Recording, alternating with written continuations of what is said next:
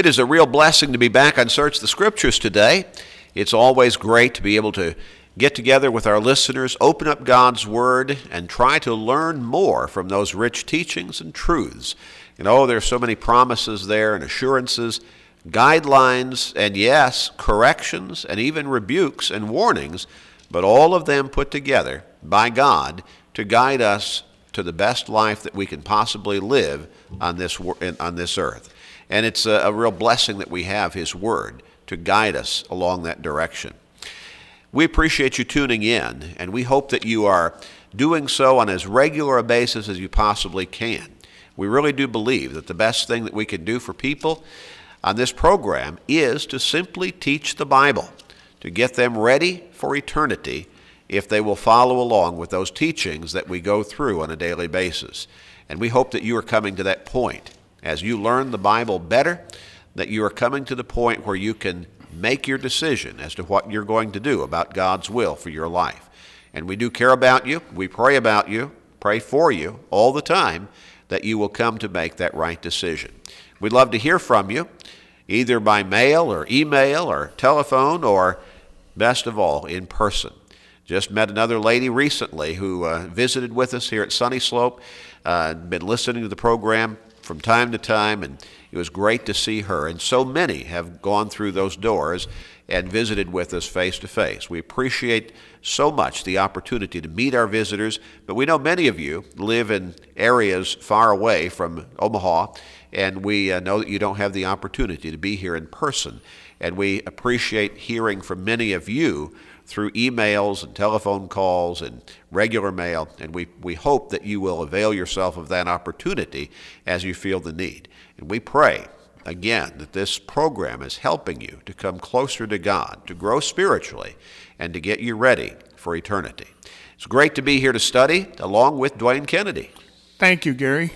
It's good to hear from you that another person who listens regularly has come to visit with us. That's our goal. That's what we encourage our audience to do, and it's always nice to know that they are, in fact, doing that. You are so encouraging every time you walk through our doors, and it lets us know that you have joined us in study of God's Word, and God's Word has brought you to study further, giving glory to Him. It's also good to be on the program with you, Gary, and with Dennis Stackhouse. Thank you, Dwayne and Gary. I am certainly blessed to be part of the program with you both today. Glad to be here. Glad to have our listeners tuned in to Search the Scriptures. You know, I appreciate, Gary, in your opening remarks, you said that God sometimes gives warnings or rebukes in His Word, and yet ultimately it's for our good. And so often when we think about a warning or a correction, a rebuke, however we want to phrase it, we think of that in a negative light. Don't like it, do we? We don't like it, you're right. And yet, you know, as you were indicating, God puts those things in His Word along with the encouragement and the promises and the hope and all of those things we really like for our benefit. He knows far better than we know what it is we need in our lives, and He's put it there to keep us on the right track. And that, of course, is the track that leads to heaven. Amen. And sometimes we need those chastisements as well as we need those words of encouragement. We really do. Well, God is our Father, and He, like a father, disciplines us because He loves us. He does. Absolutely. Now, we're going to get back into this study that we have been going through over the last few days. Then we're going to spend a little bit of time in this particular series of studies entitled Upward, Inward, and Outward. We've talked about how there are many people looking for something today. And I don't know that there's ever been a time where we seem to be so focused on finding happiness and yet finding it so elusive. As I pointed out in an earlier program in the study, I'm not sure that we really understand, at least a lot of people, what happiness is all about. And certainly we don't understand where to find it in many cases because there's so much evidence to the contrary. Looking in all the wrong places, superficial, momentary pleasures, often related with sinful practices, and even some that are pretty destructive and dangerous to our well-being. And yet people are trying to find happiness out there. People think that it's found in money and things that money can buy, materialism.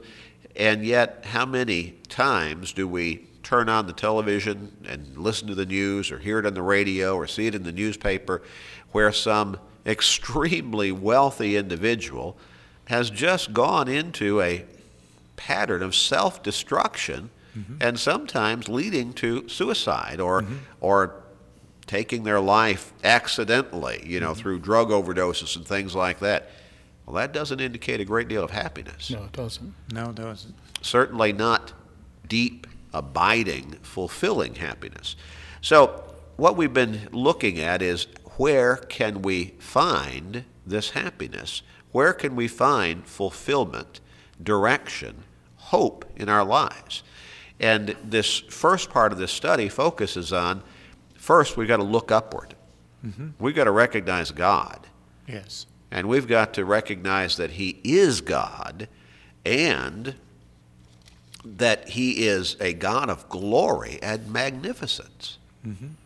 We looked at a number of passages, Deuteronomy chapter 7 and verse 21, and chapter 10 and verse 17, and Nehemiah 1 and verse 5, and Psalm 47 and verse 2, and Daniel 9 and verse 4, all of them talking about the glory and magnificence. In fact, the word awesome is used over and over again. Yes. In those texts, I think we find it in each one, actually. Yes. Now, that's a word that is used repeatedly in our contemporary language. Everything is awesome. Yeah. Well, God is truly awesome, He's an awesome right. God. and we need to recognize that. Now, we've also noted that God is omnipotent. And what does that mean? All powerful. Yeah, all-powerful, almighty, absolutely beyond any limitations as far as His power is concerned. In fact, in Ephesians 3 and verse 20, we read where He is able to do exceedingly abundantly above all that we ask or think. And that's a quotation. Yeah. It is. Beyond our imagination. Now, we also noted that God is holy. Holy and awesome is His name. Psalm 111 and verse 9. And there are so many passages that point to the holiness of God. You know, Dwayne, a lot of times people get a position of power and they become corrupt Yes. immorally. But God not only is all powerful, but He is all holy too. Yes. Completely holy. Now, let's turn to Psalm 11 in verse 7 and ask you to read that if you would, Dwayne. For the Lord is righteous, He loves righteousness. His countenance beholds the upright. Now, it might be something of a no-brainer to say that if God is completely holy, that He is also totally righteous. But I wanted to make that point as well. Yes. He is absolutely righteous. Dennis, in Psalm 145 in verse 17, what does that say? The Lord is righteous in all His ways, gracious in all His works. Righteous in all His ways. Now, you know, Dwayne and Dennis, you fellas are pretty righteous fellas. From all of my experience with you and my relationships with you, going over quite a number of years now, I think I could classify each of you as being righteous. But you're not righteous in all of your ways all of the times, are you? No. Not at all. Neither am I. Well, none of us as humans are. And that's the point. Yes. All have sinned and come short of the glory of God. That's Romans right. 3 and verse 23. And that's the contrast that we see in that 145th Psalm. God is righteous in all His ways, All the time. All the excluding none. He doesn't have a bad day, does he? time. No. No, He doesn't. That's not making mistakes here in one day, every And- once in a while. He's not tempted with the evil and does not tempt us with it. That's right. Yes. Totally, completely righteous all of the time. And we could say in all ways. Absolutely. In Daniel chapter 9 and verse 14, what do we read there, Dwayne? Therefore the Lord has kept the disaster in mind and brought it upon us. For the Lord our God is righteous in all the works which he does, though we have not obeyed his voice. He is righteous in all the works that he does. Again, we're not talking about somebody who puts forth an appearance of righteousness, but then somewhere in the background, under the cover of privacy, they're involved in all manner of evil, wickedness, sinfulness. How many times do we, again, read the papers, see the news, hear the news and the radio, and find out about somebody who has put forth a really convincing front that that's a really righteous, a good person. And then we find out, boy, in private, they have been doing anything but being righteous. Far too many times. Yes, but God is not like that. He is righteous in all of his works, in all of his ways. He is righteous. The Apostle John really emphasized this particular point, characteristic of God, in 1 John chapter 1. And he makes the point that there is complete righteousness in God. In 1 John chapter 1 and verse 5, how does that read, Dennis? This is the message which we have heard from him and declare to you, that God is light, and in him is no darkness at all. There is no darkness at all. None. Now we're looking at light and darkness used as illustrations. Mm-hmm. The light representing righteousness, mm-hmm. the darkness representing unrighteousness, evil, mm-hmm. wickedness, sinfulness. Mm-hmm. And boy, that's succinct, yes. Isn't it? Absolutely is. God does not just have a lot of light in him. God is light. Mm-hmm. And in him is no darkness at all. Now that is so absolute that the next verse says, if we say that we have fellowship with him and walk in darkness, that is, walk in sinfulness, we lie and do not practice the truth. Mm-hmm. Not living by the truth. We need to own up to that. If we are living in sin, we do not have fellowship with God. It's one or the other, isn't it? Yeah. If we want to have fellowship with him, we've got to stop walking in darkness. We cannot live in sin and walk with God at the same time. No. That's right. We need to understand that, and we need to act accordingly. In Matthew chapter 19 and verse 17, let's go a little farther here, Dwayne. So he said to him, why do you call me good? No one is good but one, that is, God. But if you want to enter into life, keep the commandments. This is an interesting text. Many will quickly, remember this as being the text where the rich young man comes to Jesus and he asks him, good master, what good thing must I do to inherit eternal life? Mm-hmm. And Jesus' response is really the point that we're trying to emphasize here. He asks him, why do you call me good? Mm-hmm. There is none good but one, and that is God. Mm-hmm. Now that's interesting. So when we talk about good people, we're really talking about from a human perspective, right? Mm-hmm. And not absolute, because absolute, there's only one being who's good, that is God. Yes. Totally righteous, totally good. And it's been suggested that Jesus is asking the young man, do you think I'm God? And of course the answer, the correct answer should be yes, you're God the Son. Mm-hmm. And perhaps Jesus was trying to allude to that fact, saying, hey, you're calling me good? Mm-hmm. Well, it is appropriate because I am God the Son. But at the same time, he gives us this lesson in absolute goodness. Only God is absolutely good. Very interesting.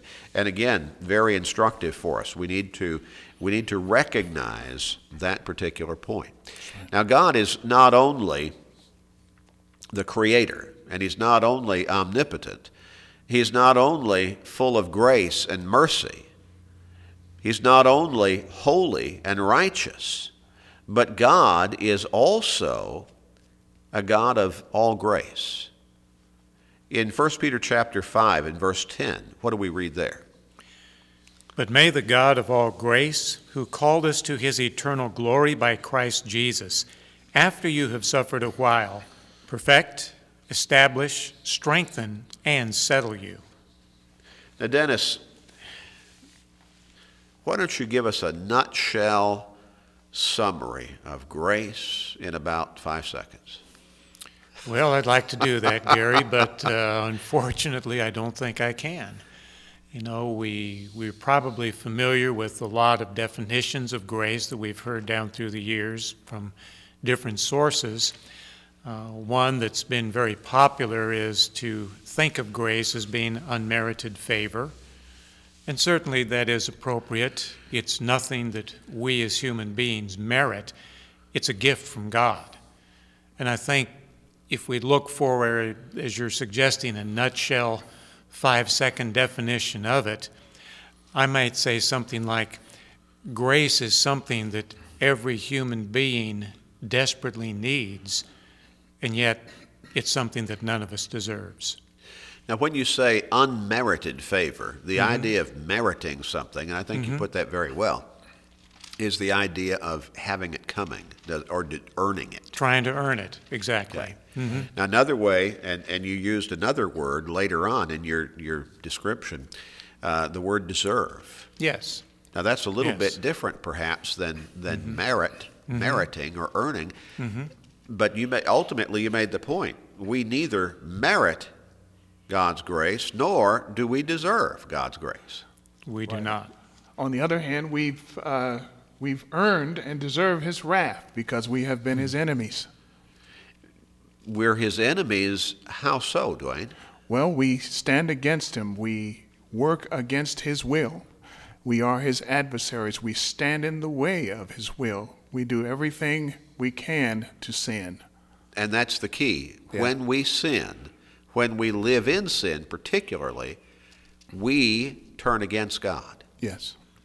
And it's interesting that in the text in Romans chapter 5, verses 6 through 10, it actually refers to mankind in the sinful state, living in sin, as being enemies of God. Right.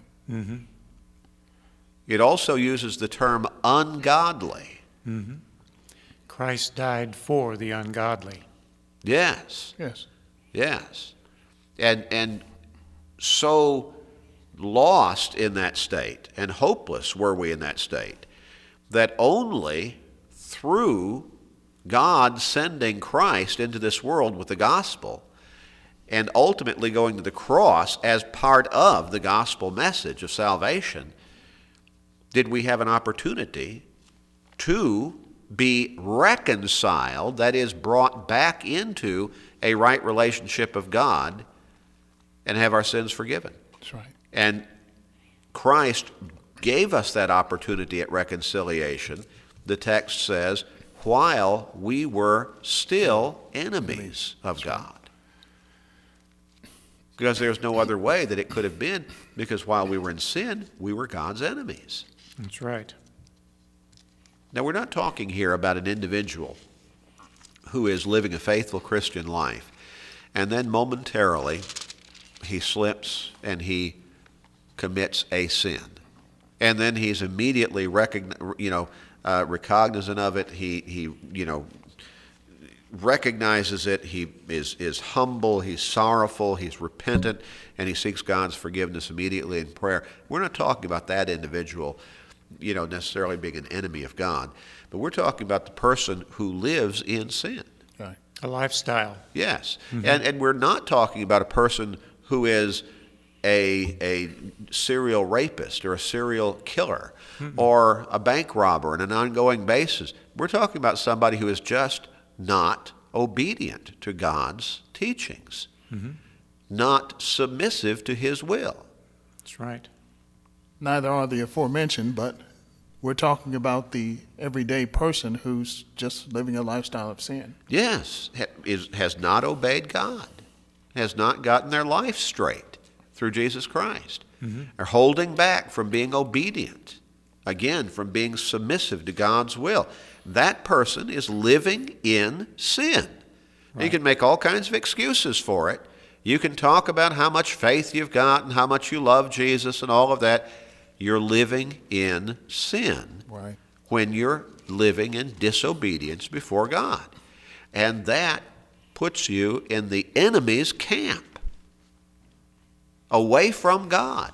Yes, it does. In fact, Isaiah said in Isaiah 59 and verse 2 that our iniquities, our sins, have separated us from God. Right. And that he doesn't hear us. That's right. Yes. Because, again, God and sin do not mix. Right. Can't have fellowship with him. That's right. God is totally righteous. He is absolutely light, and in him is no darkness at all. So if we live in sin, then we're not walking faithfully with God. We're not in the light with him. And we need to understand that, and we need to change our lives accordingly. So, God is totally righteous, and God is the God of all grace. Now, stuck in that kind of state, lost in our sin, no hope in and of ourselves, God, as we said, and it's so beautifully illustrated in Romans 5, verses 6 through 10, God sent Christ to go to the cross and die on our behalf. That's God's grace. That's right. That's right. We did not earn it. We did not deserve it, should not have expected it, but because God loves us, he sent Christ anyway, and that's grace. God is the God of all grace. We're going to have to stop here, come back in our next program, and continue this study of looking upward so that we can change our lives by God's grace. We would love to send you a copy of this entire series. All you have to do is contact us and ask for it. We'll put it on CD. We'll send it to you. And it is for the total cost of $0. Nothing. Absolutely free. We want to get the word out. We hope to hear from you today.